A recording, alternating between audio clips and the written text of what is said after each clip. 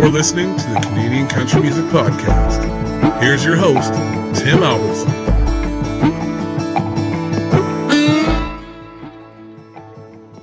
Hey everybody, and welcome to another episode of the Canadian Country Music Podcast. This is episode 3. I am your host, Tim Albertson, a Canadian country music artist and lover who has been infatuated with all things country music since I was young. On today's episode, we have the latest music releases this week, including a new track by Mr. Alan Doyle. We also have some congratulations to give out to one particular Canadian country artist who has broken a 14-year record. Also, some Canadian concert cancellations, but some concert announcements. And of course, our chat with the amazing, talented Al Rowe.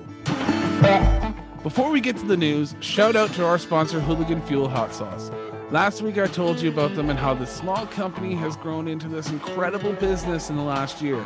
With incredible flavors like the original Creeping Heat, Life's a Peach, Limey Bastard, Busca Nut, and Birthday Biatch, there is literally a sauce for every occasion and for everyone. What's better, these two have new flavors coming out all the time, including their new coffee-infused hot sauces. What? Mean Muggin', a sweet and creamy sauce, and Roast Rage, a savory and dark flavored sauce. I cannot wait to try them. You can get your sauces today because why? They ship all across the country. Find them today at www.facebook.com/hooligan. That's HOOLIGAN Fuel Hot Sauce. Tell them our podcast sent you and you can thank me later. All right, everybody, here we go. It's time for our new releases and the news. So let's get going.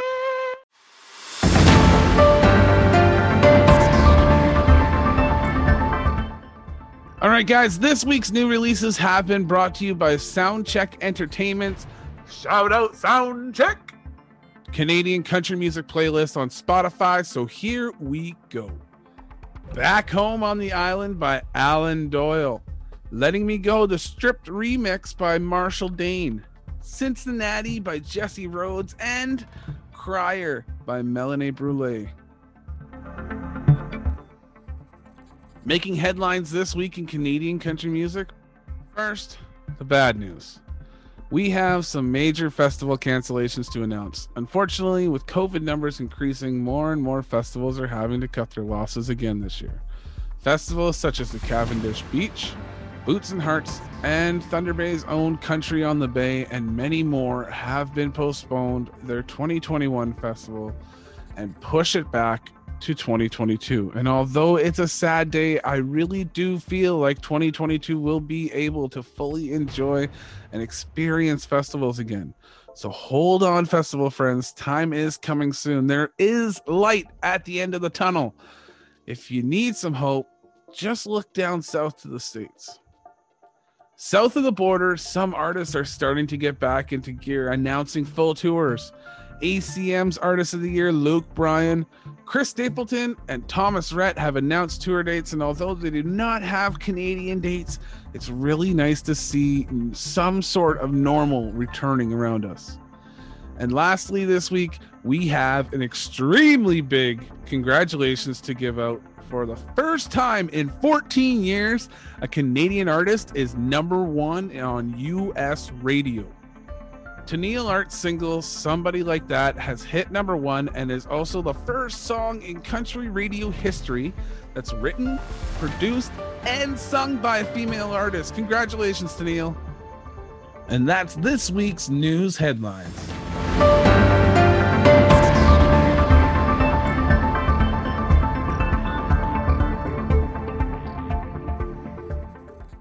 Now, on today's podcast, we have the amazingly talented Al Rowe.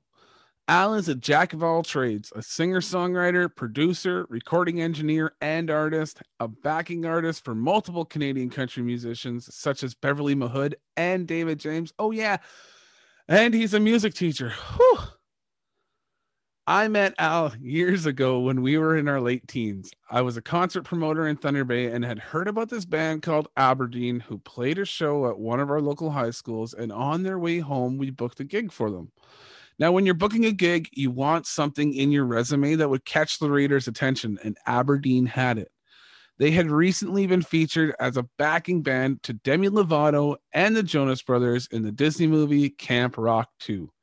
As Al left the city, we connected through social media, and I followed Al in his career, continued into his post-secondary, and later into his music career.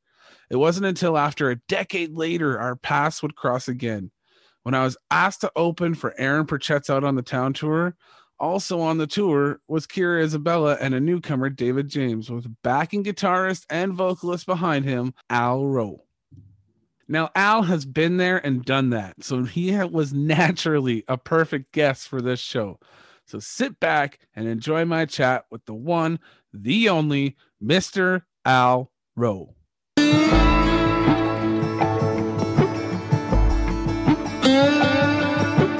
All right, everybody, welcome to the Canadian Country Music Podcast, and please help me welcome the man of the hour, Mr. Al Rowe. Thank you so much for coming on to the podcast, Al. Hey, Tim, thanks for having me. Oh, man. So me and you go back quite a while back when I was promoting when I was a teenager. You had come across the country in a band called Aberdeen. You guys had done your high school music tour, and it was kind of like a free tour that you guys had put on. And then I had seen and heard of you guys from that and kind of picked you guys up on the tour on the way back. And you guys did some amazing things in that amount of time. And then I kind of followed you as you continued your career and you started a podcast. So thank you so much for coming on to spend a little bit of your time. I know you're a very, very busy guy when it comes to all this kind of stuff. So thank you so much. For the people who are listening today that have no idea who Al Rowe is, can you give them a brief little history on your music, where you came from, when you first decided that music was going to be your niche, and we'll go on from there. Yeah, absolutely. Yeah, just again, thanks for having me. It's my pleasure to be here, and I was happy to make the time to come on. This is really cool to be chatting with you now, on a podcast after all these years. It's crazy how the connections you make when you're, 20, or I was at the time. I'm not sure how many years difference there are between us, if any. But when I'm 30, almost 33 now. When I was 20, I'm turning 32, so I would have been in my 18, 19-year-old. Okay. Age then. Well, yeah. So close, right? So, it's just amazing. You don't think of it then, but the connections that you make at any point in your life, 10 plus years later, it's like, here we are again. So yeah, for those who don't know what I do, I'm a singer-songwriter, guitarist, and record producer. I live in Toronto, Ontario, and I make the bulk of my living, or at least I did before the pandemic, playing in a supporting role for artists. So that would typically be as a guitarist or backup vocalist, or a keyboardist. Sort of, I could dabble in a few different instruments if that's what's needed. And on the side of that, producing records with my good buddies in The Agenda. And what we do is basically provide a band and a producer and a mixer and, a recording studio and whatever anybody might need to make a recording, if that's a single or a record or anything like that. The four of us sort of pool our skills together and provide that in sort of one package. So those are the two main focuses of my career. And then sort of somewhere in there is me singing and writing my own songs and recording those as well. Whenever you seem to have some time, eh? Yeah. So, so in terms of my background, I mean, like you said, I sort of started just playing in bands, had a band called Aberdeen for a number of years. We did some touring. We learned a lot of things the hard way, made a couple of records, and it was a really great band and some of the best times of my life. I'm very fortunate to just I feel like I've always got something sort of amazing / exciting going on. But looking back on that, it was really a unique experience and a lot of great memories there. And then of course now, getting to play with artists like, Amanda Marshall, Beverly Mahood, David James, who we ran into on the road with David, Leah Daniels, Vanessa Carter, Chris Barclay. I'm sure I'm forgetting people. The list goes on. Right. You know, and just having so many great experiences on stage in that role has been amazing too. So I sort of started out in the band scene. I ended up going to Humber College, which is a music post-secondary school in Toronto. I have a bachelor's degree of music that I got there. And yeah, and then sort of coming out of school, did some pretty heavy touring with Aberdeen, and then eventually kind of just transitioned into being like a bar musician, just trying to make a living. Because as some of you may or may not know, like original music is not a great earner in terms of cash unless you're at the top. Yeah. But when you're a struggling rock band, just trying to make your way, it's pretty much zero income. So, and we can get into this later, but I eventually did transition away from that and just sort of started trying to work. And over the years, actually just sort of reconnected with some of the guys that I'd known from Humber College, and that eventually became the Agenda. And just, I've had a great run of, I don't know, man, like 7+ years of just playing, hundreds of shows with different artists, traveling, a lot of which are in the country scene, and making records. So it's been great, and I don't plan on stopping anytime soon. So nor do I want you to.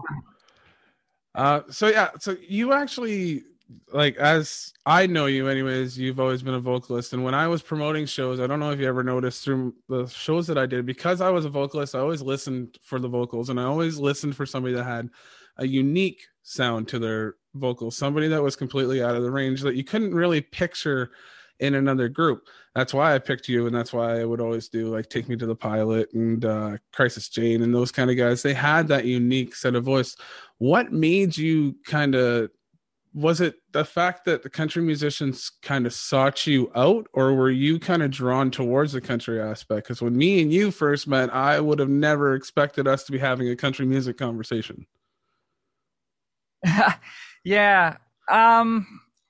Well, there was a certain, I don't know if pragmatic's the right word, but it's probably not.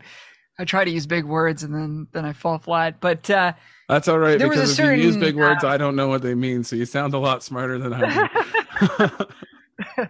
It was more like, it was more of a slow, smooth transition.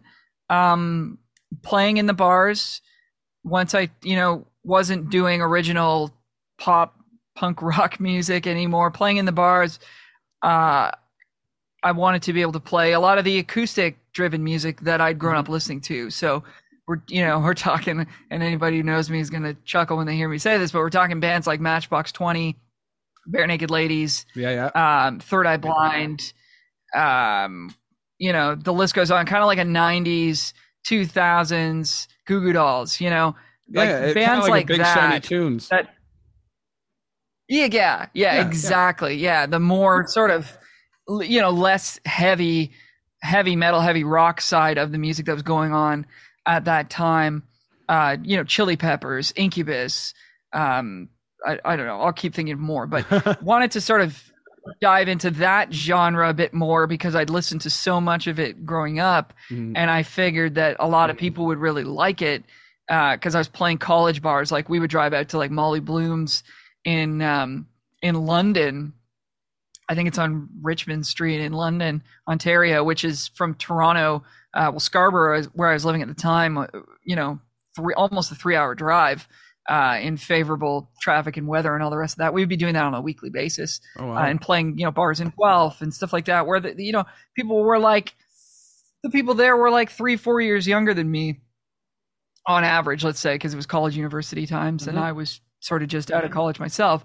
I figured I really like this music. I imagine a lot of people at these bars are going to be like, "Oh, sweet! I haven't heard this song since I was in grade 7. This is awesome!" and get really fired up. Back to Wonderwall by Oasis.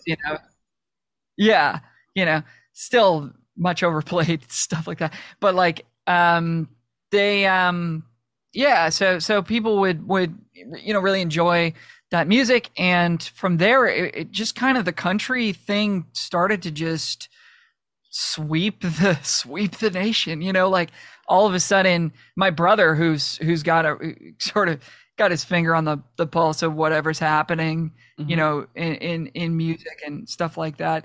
He was all of a sudden going to country bars and going to festivals and showing me bands like Zac Brown Band, Jason Aldean. When like, I remember actually the very first country song that I really liked was a song called She's Country by Jason Aldean. I'm sure you know. I don't know if it was first or second record, but like just realizing how unbelievably sick the guitar playing was. In a pickup truck, Daddy Sweet Money gonna jack it up. Yeah, that's such a solid tune. Yeah, and like the guitar break in the middle and stuff, just being like, holy crap, this is good. And so, that kind of stuff. I started listening to more of country music, and then some of the guys I was playing with at the time, who I still play with now, Rich DeSilva, Will Hebbs, are like, this country's like this Zac Brown album is dope, or like this whatever, like we should maybe do some of these songs. I think people would really like them. So we kind of started including them in some of the bar sets we were playing. Okay, yeah. And then I guess it would have been Vanessa that really sort of brought us into that genre. And I think the story goes that Rich DeSilva, drummer for The Agenda, and Will Hebbs, guitarist for The Agenda, subbed into Vanessa Marie Carter's band. Vanessa's a country artist from Oakville, Ontario, that now lives in Nashville. Showed up, Vanessa. Had to deal with Warner, and is still releasing music now. They subbed in her band at the time, and I believe she was pretty new on the scene, and they basically said, hey, like if you ever need some other guys, like we know a couple other guys that'd be really good fit for this. Speaking of me and our friend Josh Cohen, who we were playing with a lot at the time, awesome. Who's a great bass player, right now lives in Madison, Wisconsin. And so, we started rehearsing with her, and then that just sort of became, she booked a bunch of gigs at the Corral in Kitchener, and the one in Stampede something or other in Stampede Ranch in Guelph. If you're familiar with those giant country bars. Absolutely. And I don't know, I heard they may have closed or one of them did, but she booked a slew of gigs there. And to me, I was just like, great, more shows. Like, let's go. The music was good. It had guitars in it. There was lots of good vocal parts. Like, I was down to play all this stuff. And we all think she's a great artist, and we wanted to support her and see where that went. So that was sort of how the country thing happened. And so wasn't like I woke up one day and I was like, I want to be in the country scene. It just sort of went that way. And I'm very happy that it did. I think it's a great community and a great genre. And and then from there, just building connections. People would see us playing as a band for someone like Vanessa or somebody else like Leah. And they would say, hey, like, can I just hire all of you guys? It's going to be way easier than picking, individual people that I don't know. You guys all know each other. You know how to work all together. You know how to rehearse a song and a set and everything. It's like, great. So, so that's kind of how we ended up there. That's awesome. Now, do you also see like your solo career also kind of moving towards the country music because of that aspect? That's a good question. I don't really ever foresee myself being a country artist, just because I don't know. I don't have that low drawl kind of voice, like I can't get down there, it doesn't really happen for me. So like, but at the I've same got time, this kind of weird. Ben Skill didn't do it. Dan and Shay ain't doing it. Like, that's true. That's true. I think there's definitely always going to be a part of my music that is strongly influenced by country, because I've played almost nothing but country for the last, I don't know, half a decade to a decade, right? Yeah, in terms of the enough. gigs I've been doing. So, it's going to bleed in there. And I've heard a lot of people say like, oh, I really hear like the song sounds real country to me, or your voice sounds really country to me. And it's like, well, I'm not really trying to do anything. It's just, this is what I've been doing for so long that I think it just sort of manifests in you a little bit.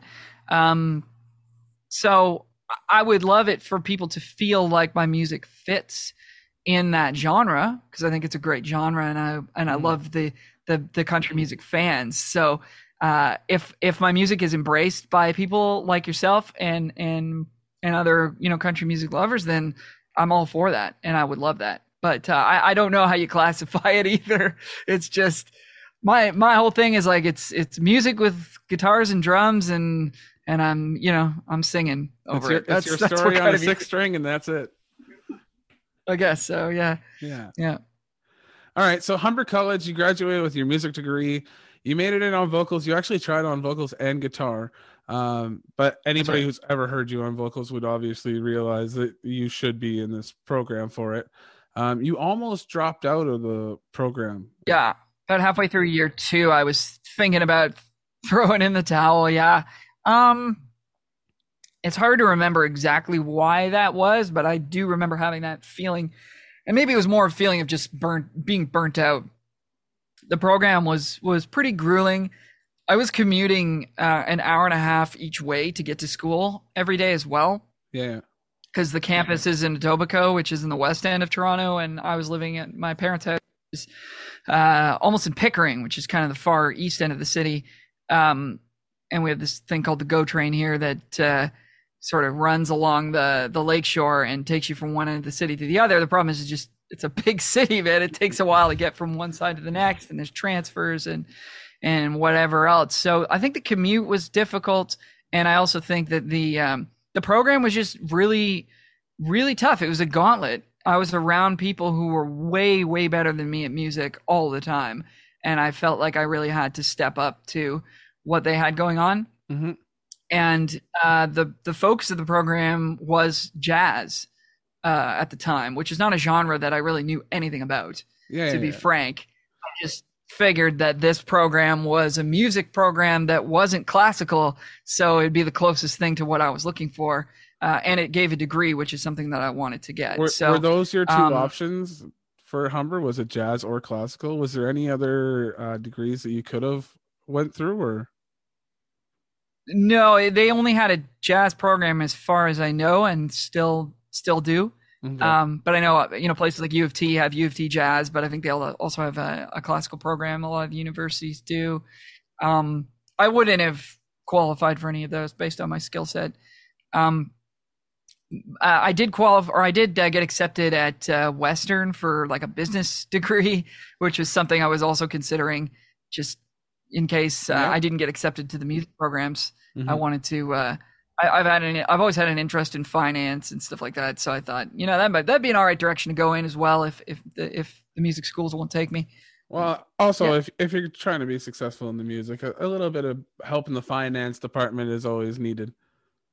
So you went into the jazz program, and then from that you basically kind of started. In your fourth year, you got to record your own project. Yeah. So third year and fourth year really actually were huge for me. I think, second year was such a grind that I thought I might quit. I stuck it out, and third year and fourth year were really great because that was when I felt like I could sort of do my own thing. It became encouraged again to like make some original music, or like, I was in a soul group at the school called the Blue Jackets. That was you'd have ensemble, right, where you were in and they have bands of different styles and whatever, and that was the one that I got chosen to do, and it was sweet because I could finally, it wasn't jazz anymore. I wasn't expected to sing softly and nicely. It was like, no, let it rip. I was like, okay, I can do that. Nice. And so that kind of stuff. And then the recording in fourth year was huge. I got a job at the studio to help pay my rent. That they have a amazing recording studio at Humber, and they needed somebody to sit at the desk and sign people in and out of various rooms. And that was my job for fourth year. And basically the way that worked was I was just kind of sitting around doing nothing for most of the time. And the computer at the desk, at the reception desk, had Pro Tools installed on it. Pro Tools is a music recording software and production software that I use every day now for the work I do.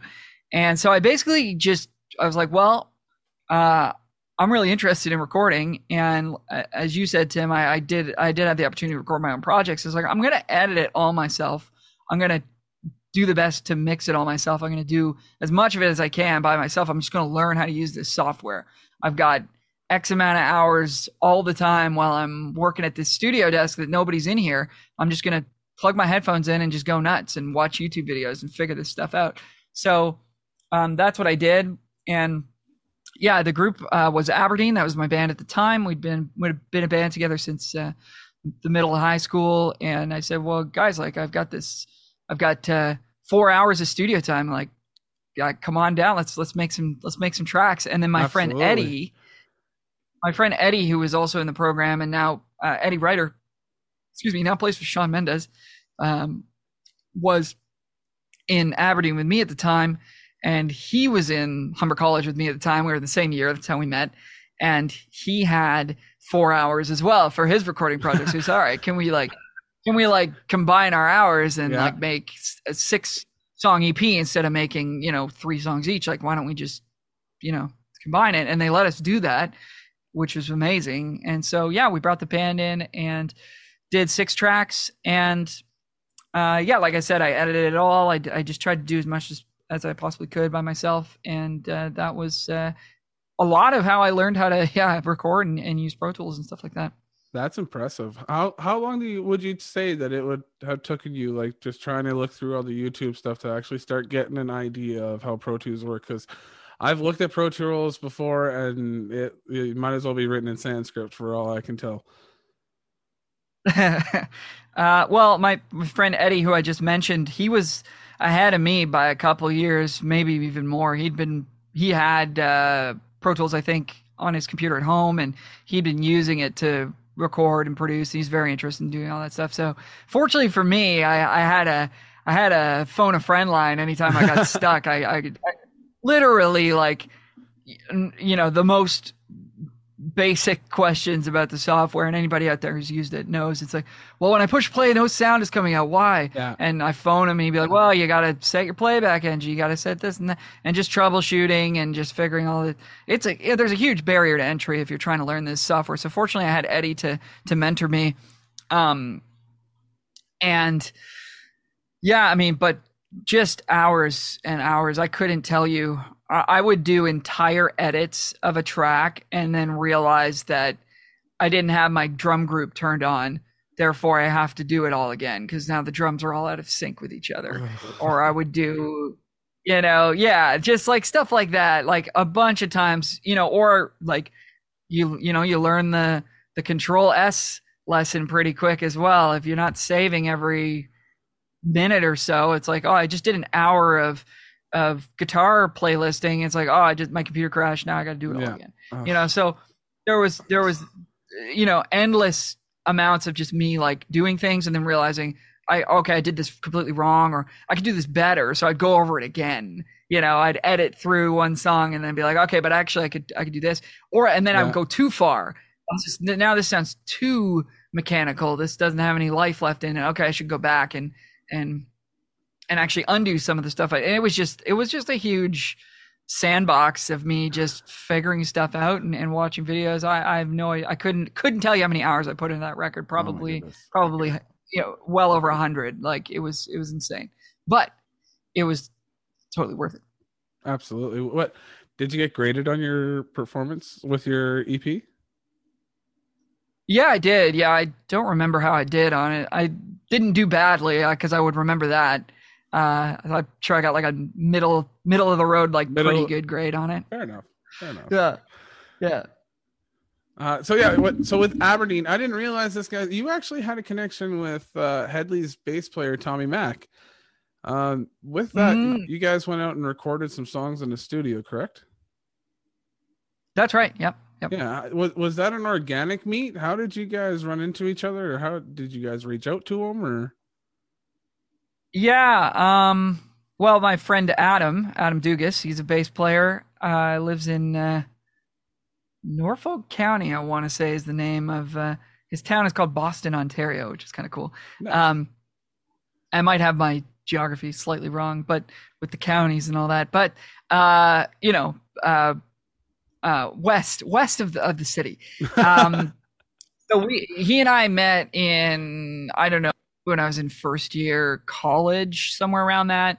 Our drummer at the time, a good friend of mine named John, was taking a music program at Seneca called the Independent Music Program. He met Adam there. He said, we got to get this guy in the band. This guy's like the most driven person I've ever seen in my life. Like he's just, he's obsessed with, he's obsessed with music. Like he just does this every day. This guy never stops. And I was like, okay, great. Let's meet him. We met. Him and I became very close friends. And I still, to this day, I don't know that I've met somebody who quite has that, the get up and go that Adam does. And so he would always be on the lookout for new opportunities, new connections. How can I get a hold of this person or that person? Like there's got to be a way where I'm just going to make it happen. And which has been something that I've struggled with my entire life. I don't have that, whatever that spark is inside that says like, you got to network better. You got to go and make opportunities happen. I don't know what it is about me, but I've always struggled there. I want to be the guy that sort of sits in my basement and like makes songs and just leave me alone, but, I hope you guys like me. But so like, there was a really, you stay over there, I'll stay over here. But Adam and I had a really good sort of dynamic whereby he would be pushing me to like, no, we gotta go out and hand out flyers in the freezing cold because there's going to be a big lineup to the Faber Drive concert tonight down at Nathan Phillips Square. I remember we stood outside all night and handed out flyers to people to be like, hey, check out our band. I would never have done that in my life. He was like, he would freeze his face off to go out and like get 5 more people to like us on Facebook. You know what I mean? So that kind of stuff is jam. And I was fully there for it. It's just that I wouldn't have come up with it myself. So I'm very thankful that we had that experience. I'm very happy that you had somebody to do that with as well. Yeah. And so it was no surprise. It was Adam's idea to reach out to Tommy, who's the bass player for a band called Headley, who had some pretty big hits back probably 15 years ago. And they were kind of at the top of the Canadian rock charts at the time. I don't know how he got wind that Tommy was looking for bands, but he figured it out somehow and messaged him and said, hey, look, we got this band. Would you be interested in working with us? And, we had done that to countless other people, messaged them cold and said, hey, we got a band. What do you think? And Tommy was the one person who said, hey, yeah, these songs sound pretty good. Like, let's chat. Right. And we're like, oh, okay, sweet. Great. So, so we ended up talking with him, passing some demos back and forth. And he invited us to come out to Vancouver and make a record, which he would, produce and try to sort of help us get our feet under us and get started as a band. And it was a heck of an experience. I'll certainly never forget most of it. Some of it, the Coronas have taken away from me, but the beer, I mean, not the virus. But so we drank a lot of those out there. And so it was a very, very, really, really intense experience. We had an engineer named Dean Marr, who was an extremely talented recording engineer and mixing engineer, who was actually recording and mixing the whole project. And Tommy would sort of be there as the eyes in the sky, as it were, just making sure that the big picture was being taken care of, and that he would stand behind the product. Otherwise we would, re-record parts, or he would play something in on guitar if he felt he needed to, or making sure the vocals were tight. The singing, that the amount of vocal takes I had to do was a lot, and so, and then furthermore, because I had such a bug for Pro Tools and recording, I would try to like look over Dean's shoulder and like see what he was doing, or like when he's dialing in, he got exceptionally good guitar tones. That was one of the things that really stood out. I mean, he's great at everything he did, but the guitar tones were like so good for what we were trying to do. And just watching him sort of try to dial them in and figure it out. And of course there's no system, so you never really learn anything that you can apply again and again. But I was just, I picked up, I think, a lot of little techniques and different sort of workflows from just trying to watch what they were doing. So I felt that was a big learning experience. It was extraordinarily expensive also. So, I will caution people that if a big producer wants to work with you, it ain't going to be free. So we borrowed a lot of money to make that happen. A little bit about that, because I really want people to actually 100% understand like the cost that goes into this kind of stuff. So I don't know if you want to give the exact amount or whatever, but can you give like a ballpark figure of how much it would have cost for 6 songs to be done with Headley's Tommy Mac at that time? It's in the tens of thousands. It's not less than 20 grand. And how old are you? I'll say that. I was 21, maybe 22 at the time. Okay. Yeah. Now, when you get this contact with them, did you guys already have money saved away? Were you guys contemplating grant writing? We did do some grant stuff. Didn't get approved for it. But that's okay. Mm-hmm. I mean, we're in college. It's like, I've got a student line of credit. I'll just dip into that. Fair enough. I didn't think about that one. Lifetime opportunity. Like, yeah. Well, it's not the most responsible thing to do if you're thinking about money, but we were not thinking about money. We were thinking about making a great record and the opportunity, right? So that's what you do. And I'm sure a lot of artists can relate to that. Mm-hmm. I wouldn't wholeheartedly recommend dipping into credit that deeply to make a record. I would probably caution people against doing that. But people are going to do what they're going to do because you see an opportunity in front of you and you feel like you don't have a choice. Mm-hmm. So, but the record turned out amazing. It sounds really good even now. And it still competes with today's music. That's amazing. You can literally the songs are not what I'm like dated. Trying to do now, but at the time they were, and like, so, they delivered. I'm not trying to say they didn't deliver, but it's like, it's a lot of money, man. Yeah. So you gotta really. Did you get any promotional stuff with that as well, or? Not really. We did get a meeting at Warner, which didn't go anywhere. We sort of had being Tommy's... a 20-year-old sitting in a room with Warner, or were you even in a room? Was it over the phone or? Oh yeah, we were in a room. I'm sure we were. I'm not going to speak for everybody else, but I'm sure I was an idiot in there. Like not that I was like would have been rude or anything, but it's just when you're like, it's like you're a kid in a candy store, right? You're just so excited to even be in the room, and people in there probably seen 10 other bands like us in the same day. They don't, they're not. It's lost. It's not. It's lost on them how cool this is for us. I mean, we didn't know what we were doing at the time, so I imagine that's why we didn't get signed. Or maybe it was, you never know how close things are. Mm. You just never know. It could have been like, well, I heard the phrase a lot from labels and managing people. They're like, man, if this was 5 or 10 years ago, you guys would be signed. It's just too late for this type of music. It's not happening right now. Yeah, they're feeling like it's phasing out. What are you going to do, right? Like, you make the music you want to make. You can't chase the next trend. I mean, you can try, but I don't think it works. So no. You never know. Like if you're chasing trends, by the time you get there, it's already a new trend anyways, right? So yeah, I don't think it really works. But so that's sort of as far as it got. We ended up with a great record.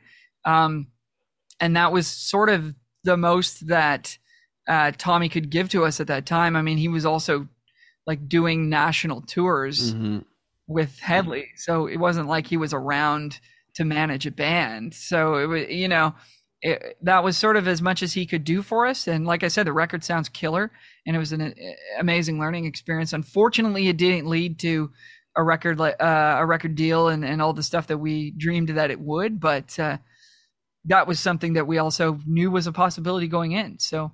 Now, so that's how it worked out. coming out of that, do you feel a lot more confident going into the studio now, having worked with some of the top at the time people in the game? Do you feel like you've got a little bit more like pep in your step being able to walk into a studio? Or Dude, I still get chills. Like, I was in Revolution recording studios the other day doing a COVID friendly video shoot with an artist named Carly June, and just like I can't believe I'm in here. I was talking to an engineer, a month ago. I was like, man, like every time I come, and I was talking to them about Metalwork Studios, which is another great studio here. I was just like, every time I come into that studio, I'm just like, I can't believe I'm even in there. Like, it's so cool. And that engineer who's in there all the time was just like, dude, me too. This never gets old. Really? And I was that's like, awesome. So cool. That's amazing.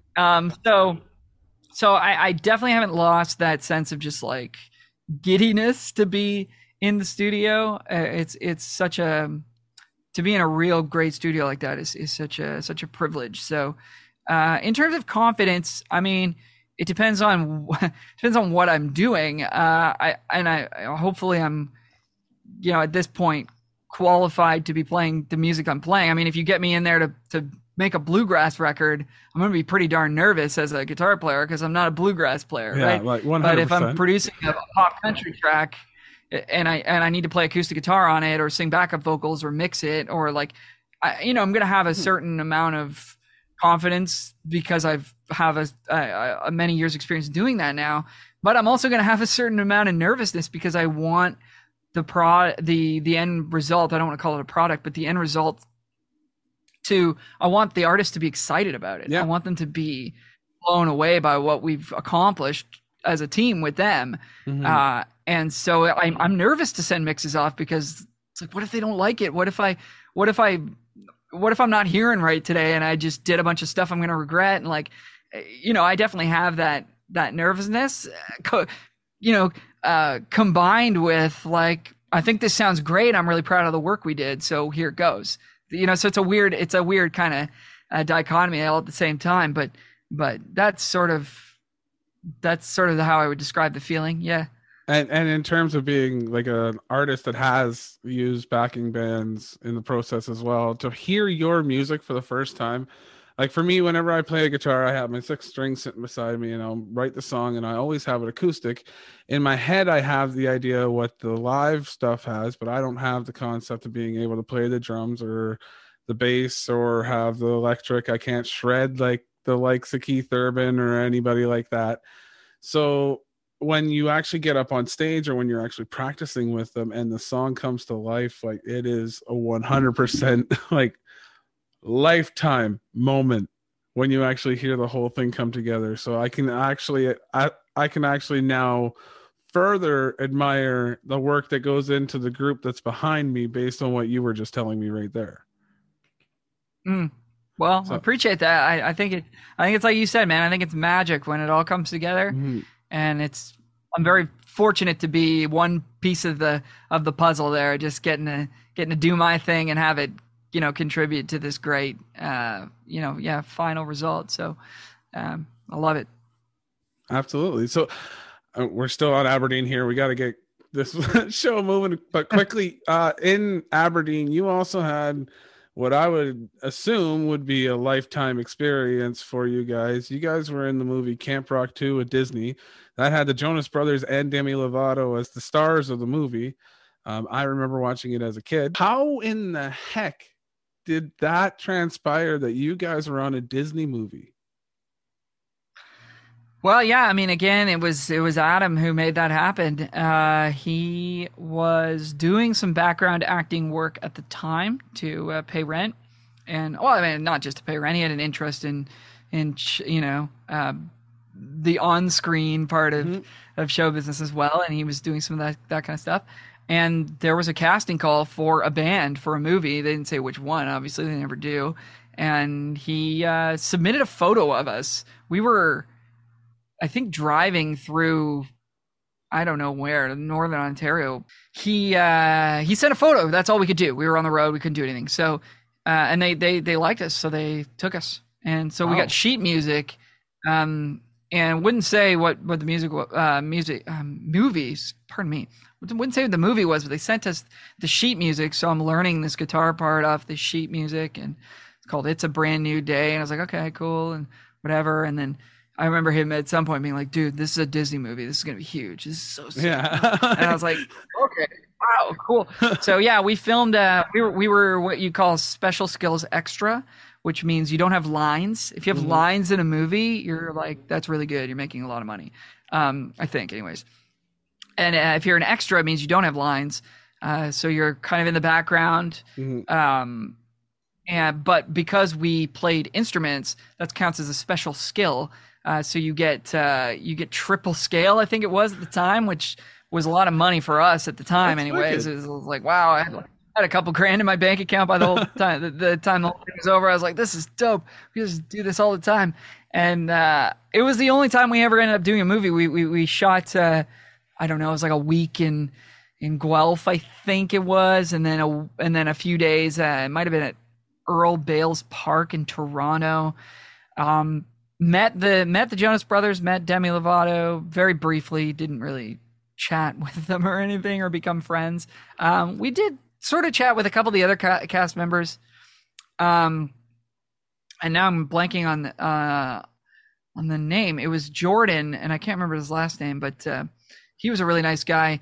And we actually ended up playing a show with him. He did a show as a music artist, and we got to open for him. I wish I could remember his last name. Jordan Francis. Okay, Jordan Francis. Yeah. Oh. So anyway, great guy. But we ended up opening for him. So that's sort of how it went down for us. And it was a really fun experience. It was definitely a unique experience. It didn't have too much effect on the trajectory of my career, I don't think, other than like it's a cool little talking point, and I put it in my teaching bio at Long McQuaid so that students want to take lessons with me. Promoting you guys, that was my big selling point. I was like, man, these guys have been in Camp Rock too. Like, you got to come see these boys. Yeah. So it was a nice little bio addition, let's say. Yeah. That's weird.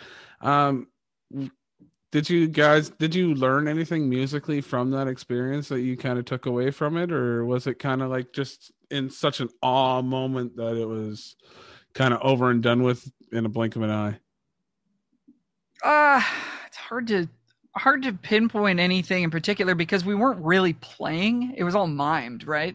So I guess more than anything, you just had to look good, and like your hands had to be in the right spot on the guitar, that it was like reasonably.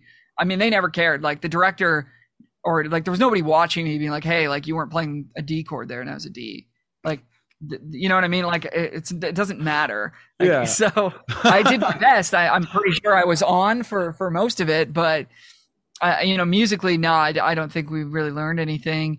I'm sure we picked up some stuff just in terms of how to interact with people and how to try to be as professional as possible, and trying to just like, soak in the experience. And it is, at the end of the day, it is work. So you want to do a good job, right? So just keeping your head on your shoulders and making sure that you're doing that and not getting in anybody's way and not making it about you. Cause it's not, you're a part of this thing, and it's about making the thing as good as it can be. So, I didn't have I wasn't sitting there with an agenda to like, impress this person or that person or get Joe Jonas's phone number. Like, you know what I mean? That's not what it's about. Like that people will remember you as the guy who was being weird if you're doing stuff like that, I think. And as opposed to like, just show up and do a good job.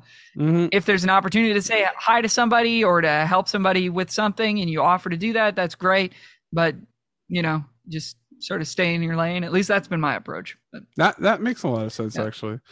So in your group, The Agenda now I don't call you guys a musical group. I literally call you guys the full music business.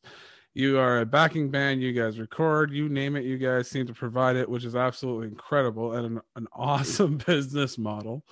But and some of the artists that you've worked with, like Beverly Mahood and Genevieve Fisher and David James, which that's where we reconnected through, is when you guys were coming through Thunder Bay. You were on the David James show that I got to open for, which is another small world instance. But when you guys are going into booking these gigs, what goes in behind the scenes on this? So if you are booked on a backing band, do you guys get like your sheet music and then you have, okay, you need to have this done by this amount of time? Is there timelines? And then like what's going on in the touring world when you're actually on the road as well? So for a live situation, it's usually the artist will send out recordings of the songs. Very rarely are there any charts or sheet music. So it'll just be recordings of the songs, or maybe a recording of a live show if they did a tour recently, and you can use that to figure out what the person in your seat was doing the last time. And it's just sitting at home figuring the songs out and maybe charting them out for ourselves individually, and then you get together for hopefully a slew of rehearsals before you go on the road, but sometimes it's just one. With David, I think we had one rehearsal before we left for the first leg, and that's all there was time for. That's all we could put together. So he was a late addition to the tour, correct? I don't know, but you could very well be right. I think originally he may have been meant to share Aaron Pritchett's band and just come out for some featured tunes, and it got changed. His label got it so that he would have his own band and have a half-hour slot opening. So so we only had time to do one rehearsal, and that's just the reality of a lot of the live world, especially if it's a one-off gig. Oftentimes artists do not have the budget or the time frame to rehearse for a week before doing a single show, much less a tour, right? So you need to show up to the first rehearsal as though it's the 50th show on the tour, and like you've got everything down. And there's no time to be messing around right now.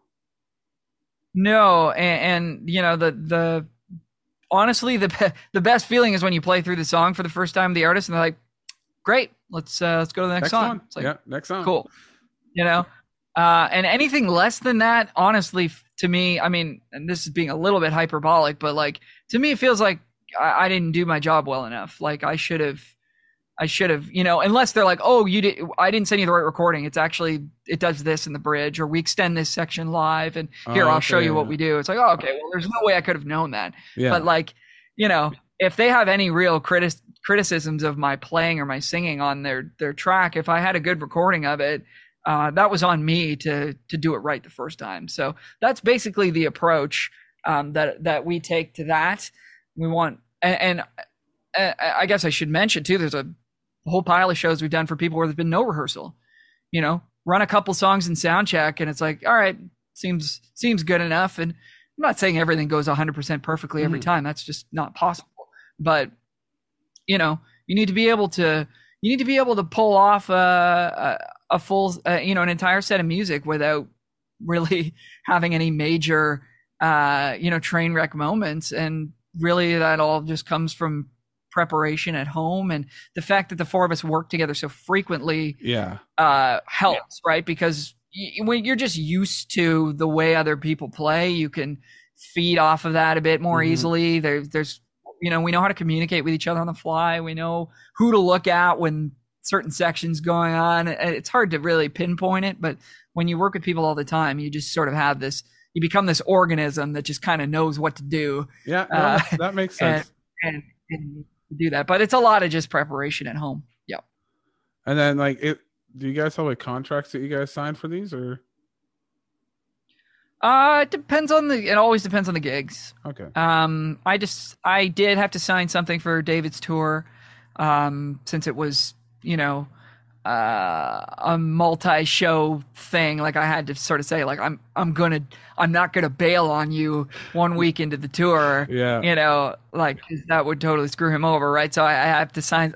Not that I ever would, but I can understand why his label would want me to sign a contract saying that I'm going to do all the shows, and vice versa. That contract says that I'm going to do all the shows for me, which is good because like I need the work, right? Yeah, that's job stability for you right there. Yeah, so they're not going to kick me out halfway through. I'm not going to bail halfway through. That's a reasonable agreement. So sometimes there's stuff like that. Oftentimes it's just, hey, you free this night? pay is this much, you in? Yeah, great. See you there. Like it's usually just that.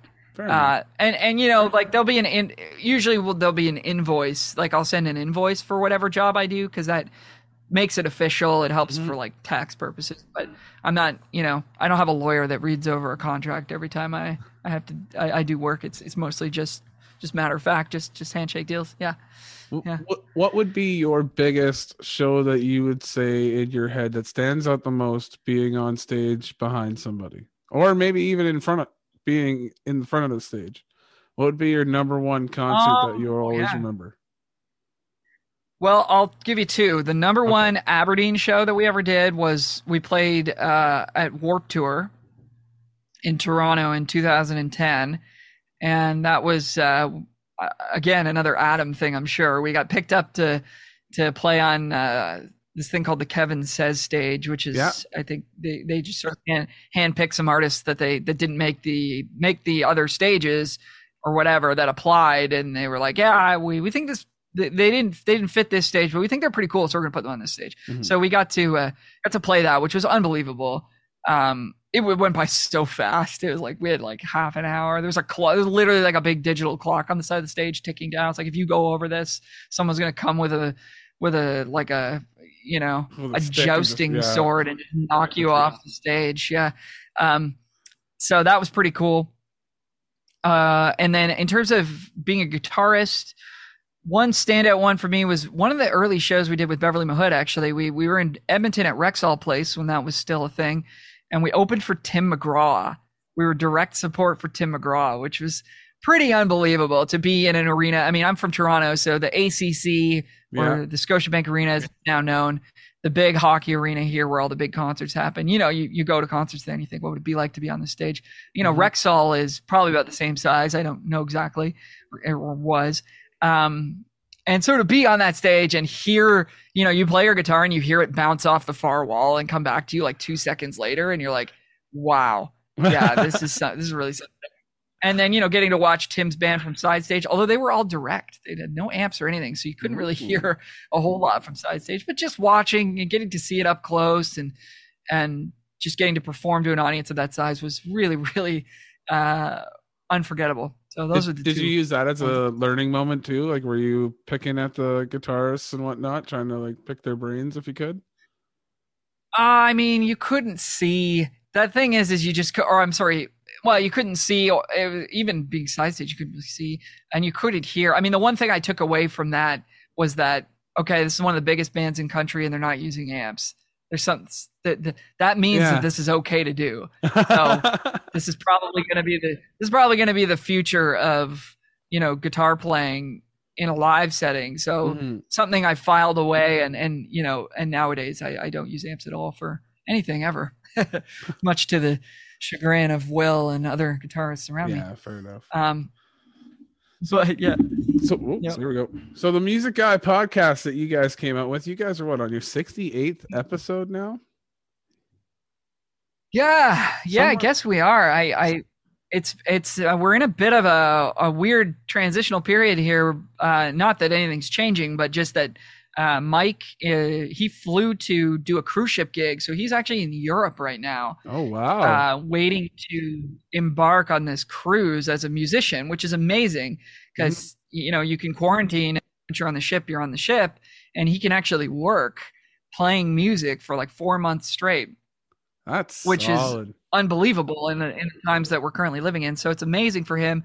The problem is that he's in Europe and we're on 2 different time zones, and he's been prepping for this and flying away for it. So we are going to be recording another episode this weekend, but we've kind of been, I think it's been a couple of weeks since we've made one, unfortunately. But that's we started it as roommates. He and I moved in together. Just as roommates in Markham. I guess it would have been a couple of years ago now.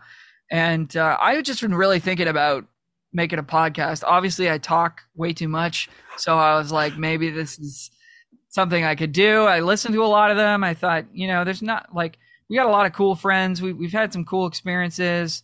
I got a lot of opinions on things that people probably don't care about, but I'm going to say them anyways. It's like, this would be cool. Like, and I knew that I needed somebody to do it with who also was super fired up about it, and who would, you know, keep me to a schedule, and that we could push each other and grow together as broadcasters. So I asked Mike, and it seemed like a good idea at the time. We both lived together, and so we'd always be around to do it. And so now we've been doing it for a couple of years, and maybe not quite 2 years, but it's been fun. It's been really great. Every time we record an episode. Yeah. Every time we record an episode, it's just, I'm all smiles after. It's so fun to do. So for people that don't know, the podcast is called Music Guy Podcast. MusicGuyPodcast.com is where you can find all the episodes and everything you'd want to know about it. And it's just a podcast. What I say is it's a podcast about a couple guys making a living at music. So it serves to sort of highlight the murky middle of the music industry. I think a lot of people think you're either famous or you're broke, and it's like, no, like some of us are making a living at this, and we really love our jobs and what we get to do, and we find it really interesting, and we would like to share that with people, and also bring guests on who can share with our listeners and with us how to do this better and have, you know, a more engaging, successful career in the music industry. So it's based around that, and it's a whole lot of fun. So if anybody's interested in yet another podcast to listen to, in addition to Tim's here, and I implore you all right now to go follow this podcast, because you do learn a boatload. If you are an artist, you will learn a crapload that will actually help you in your own career if you actually apply what they actually teach you guys. So like the very first ones that you guys went into the concept of like your own studio stuff. You guys have your live Q&As. You will sit down and you will critique and do YouTube videos showing people how to use Pro Tools and all that kind of stuff, which, again, looking at it, for me, it's all written in Sanskrit. So the concept that you guys could pull that kind of stuff off and engage your guys in a way more in depth than I think I ever possibly could. So I thank you for putting that on for me, because, again, like I've told you before, you are actually an unknown mentor of mine, because Music Guys Podcast is now my radio station. Well, thanks. I appreciate it, Tim. It's no longer Weird Al, and it's no longer Howard Stern. It's now Music Guys. But okay, so nice. So we have the agenda, and we had Aberdeen, and we have Music Guys Podcast. But my man, you were also a solo artist on top of that, and you released a new single in Friday called "I'm Not Lost." Can you talk a little bit about the story behind it and the process that you had with songwriting on that song? Yeah. So the song's out on Spotify. I'm Not Lost. Wrote it a couple of years ago now at this point. I mean, all you artists out there know that it takes, you know, you write the song and then 3 years later it finally comes out, because it takes forever to record stuff and all the rest of it. But I sat down with my friend Tom Hanley, who was a producer on my EP, so Tom Hanley and I sat down. We were aiming to write songs for this particular record. I had a guitar riff idea, and I think I had the melody, the main sort of backup vocal melody, actually, in the chorus. Oh, I had this kind of idea, and there was a guitar that went along with it, and we just kind of built it honestly from the ground up from there. I've never been a good lyric guy, so Tom really helped me with the lyrics. And we figured it out. It was just kind of the two of us chipping away, and it came together, I think, within a few hours. You know, what you thought you had turns into something you didn't even realize, you know, it was going to be, and it's even better than you thought. When you get, you know, when the agenda guys, when they get their hands on this music, it's like anything that didn't make sense before, now it does, you know, and stuff that I mean, as an artist, obviously I've got certain ideas in my head of how things are going to go. So I have to let go of that sometimes and let them do their thing, because at the end of the day, that's what makes it really special, is that collaboration between the four of us and Tom as a producer. And so yeah, that's how it came together. We recorded it at a studio. I think it's called Judson Studios, or it might have a different name now, but it's on Judson Street in Etobicoke, and it's run by and engineered by Nick Boyd, who played in the band Colorado. For those of you who know Canadian indie music, they were quite a successful band. And so I got to know Nick through that whole process. He's an amazing engineer, really, really great guy. And we did a handful of songs there, and I'm Not Lost was one of them. And we did it, on a respectable budget and with some really great musicians. I mixed it myself. Ruben Ghosh from Mojito Mastering did the mastering on the whole record, and I think it turned out great. And yeah, it's out right now, so you guys can go check it out if you want. Absolutely. Yeah. And please do. It is an amazing track, Al. Has COVID so you obviously had your music going, you had the agenda going, you had backing tracks, and then COVID hit. Obviously that slowed you down. How have you been able to adapt now from COVID to kind of keep it up? I would consider you a professional musician. You make money through music, and that helps you pay your bills.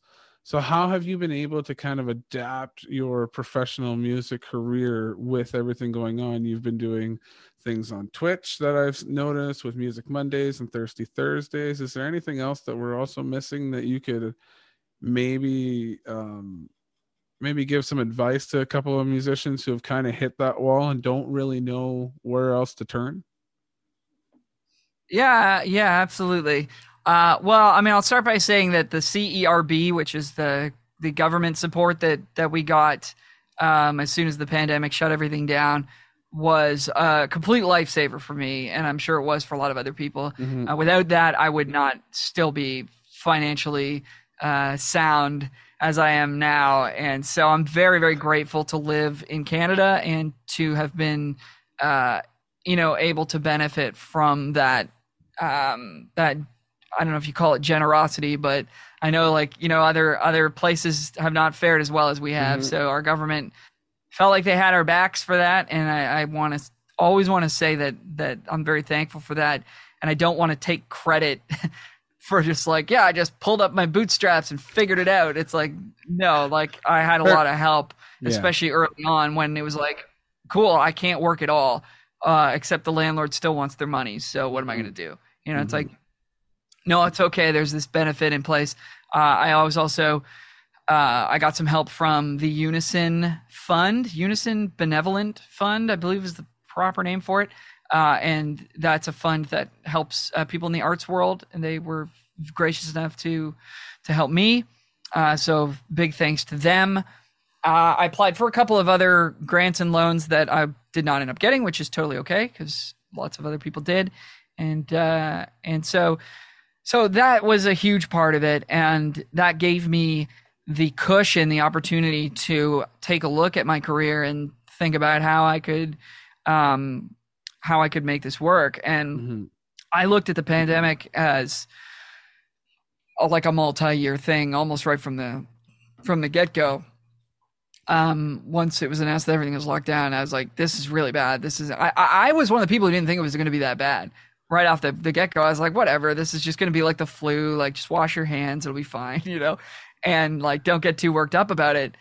And when it really hit, and my fiance Katie's a nurse, and she works at St. Mike's Hospital, and she's been just, busting it this whole time. And now more than ever, without getting too sidetracked here, everybody was all, thank you frontline workers at the beginning of the pandemic, which is amazing, but it is worse now than it's ever been in terms of the virus harming people and what the nurses are going through right now. So I just want to give a big shout out to the nurses yes, that are going through this.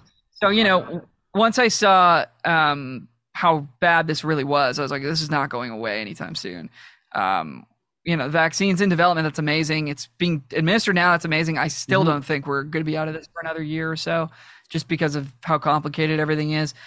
So it was okay, well, what am I going to do? I'm not just going to sit here and play PS4 all day. That gets old. That gets old after like a couple days. Yeah, first week is all right, but now we got to get off the couch. Yeah, so I got to do something. I mean, fortunately, I already had the podcast, so I was like, okay, well, we can lean into this. And then I started looking into moving my students online, and I was able to do that pretty much in full. So I have a pretty good roster of online students. If anybody out there is interested in lessons with me, I'll do a quick little plug on that. I teach production, vocal coaching, guitar, piano, like just whatever, career consulting if you want that too. And you can reach out to me on social media, or my email's alrowemusic@gmail.com if you want to chat about that. I just do stuff over Zoom, Skype, what have you. And it's been working out really well, actually. So doing that, I think a lot of musicians have gone that direction. That's not unique. But it is something that's, again, been a big part of me staying afloat. But yeah, another thing was Twitch. It was something I'd experimented with a little bit before the pandemic. And I decided, like, I really enjoyed it. Twitch is a website where you can, live stream anything from video games to cooking to music to what have you. And so I just started busting my guitar out, turning Twitch on, and playing songs to whoever was listening. And it's been growing at a very, very slow rate. It's really hard to break through in social media, as I'm sure most people know. And Twitch is a very, very popular site, and there's a ton of people on it. So I don't have, high expectations to become an internet celebrity anytime soon, but it's been growing slowly. I've had some really great support from some really great viewers. I've met some new people who are interested in my music. I've met some new people whose music I'm interested in. So there's a really cool community going on over there in terms of the music scene. And if you would like to support artists, it's one of the best ways, because if you make a donation through that, it goes straight to them. I'm sure there's a commission that's taken off, obviously, but it is a really big way to support artists directly and engage with artists directly. I think it's a really great platform, and it's been really good for me to, like you said, I'm doing Music Mondays. That's at noon Eastern time. The site is twitch.tv/alrowemusic. And Thursday nights, I do Thirsty Thursdays. I just call it that. It's all the same thing. I just play music. And you can pop on by and check that out. And it's been really good for me to do a couple of gigs a week, quote unquote. It's been really good for my singing voice. It's been really good for my guitar playing, to just keep myself in shape more than anything. But yeah, it's been fun, and I've been able to reach out to some new people. So if anybody's interested in stopping by the stream and giving me a follow and saying something in the chat, that it's always much appreciated and makes me feel real good. So so that's one thing I've been doing. The podcast, another, and then probably the biggest thing that I'm so fortunate to have, again, is the agenda. It's been a great downtime for artists who have been wanting to make a record but didn't have time because they were on the road or were working or what have you, to sit there and be like, well, now I have the time, like, let's do this. And they've been reaching out to us, which we're very grateful for. So during the pandemic, we're still in, but early in the pandemic, we were sort of offering some discounts to certain people, just because we knew it was tough to make ends meet. Right now, we're pretty much back to what our normal rate would be, which I still feel is very competitive for what we're offering. We're four guys. Like, you don't have to hire any musicians if you don't want to, because we're going to cover the whole band, unless you want, fiddle or pedal steel or something very specific. Like, you're not going to need to hire anybody else. You don't need to hire a mixing engineer. You don't need to hire an external producer. It's all in one place. So I think our rates are quite competitive, and we want to keep them that way, because we want to work as much as we possibly can. We don't want to sit here and with our our thumbs up our noses, being like, well, we're not gonna good analogy We'll figure it out. Like, we want to work as much as possible. We want to make great music with people. So if anybody's interested in making some music with us, we would love to chat. Again, you can reach out to me at the same email address, ourmusic@gmail.com. And that's, we've done records with Graham Scott Fleming, Alessia Cole, Dylan Wallace over the pandemic. I'm sure there's more. We did a Christmas record with Beverly Mahood late last year. So yes, I remember there's been some good work happening there that's also helped me a lot. So those are sort of the main ways.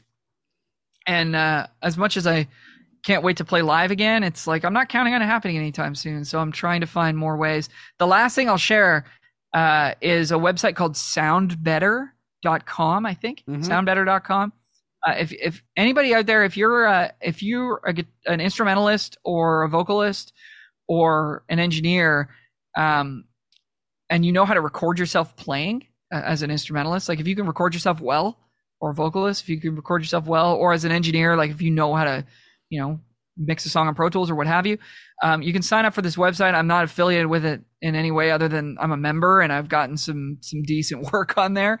So that's another good way. There's people out there that are making tracks, and they need a guitarist to play the solo on their tune, and they'll hire you to do that. For me, I'm getting most of my work is mixing songs for people, and I love doing that. So I've been very happy and grateful to get that work. So I think if you put yourself out there and try to get onto some of these channels that aren't just the old school playing in a bar, hopes and dreams, getting signed, going on tour. I mean, that stuff isn't really happening right now. I'm not saying it never will, but it's like, we can't wait forever for that. You got to look for other ways to make it happen. So that's what's been working for me. Right on. Well, obviously it seems to be working very, very well for you, Al. Every single day, again, one of the other guys that I always see, you always have something going on in your life, whether it be your own music or the podcast or the agenda. Everything always seems to be going well for you, sir. Unfortunately, we've run out of time today. Every single chance I get to talk with you, we're always running over the limit. So I'll have to have you back on this podcast as soon as possible. Last thing that I need for a piece of advice: if you were to sit down in front of 10-year-old Al Rowe right now, what piece of advice would you give him? 10-year-old. Yeah, this is the kid that's getting ready to figure out what he wants to do with the rest of his life. Wow. I mean, if we're talking career advice, I would say always say yes. If it's something that relates to your career, or even if it doesn't really, if you get an opportunity to do something, I always say, you should take it, especially early in your career. And even if you don't feel qualified, because if somebody's asking you to do it, it's because they think you can, and therefore somebody out there thinks you're qualified. Throw yourself in the fire, and you'll figure it out. So that's the way that I've sort of done it. I've just tried not to say no as much as possible. Sometimes things come up and you have to, but that would be like the overarching piece of advice, I guess. To 10-year-old Al Rowe, I mean, it's just like enjoy the every day, man. I mean, that sounds so lame, but like enjoy every day.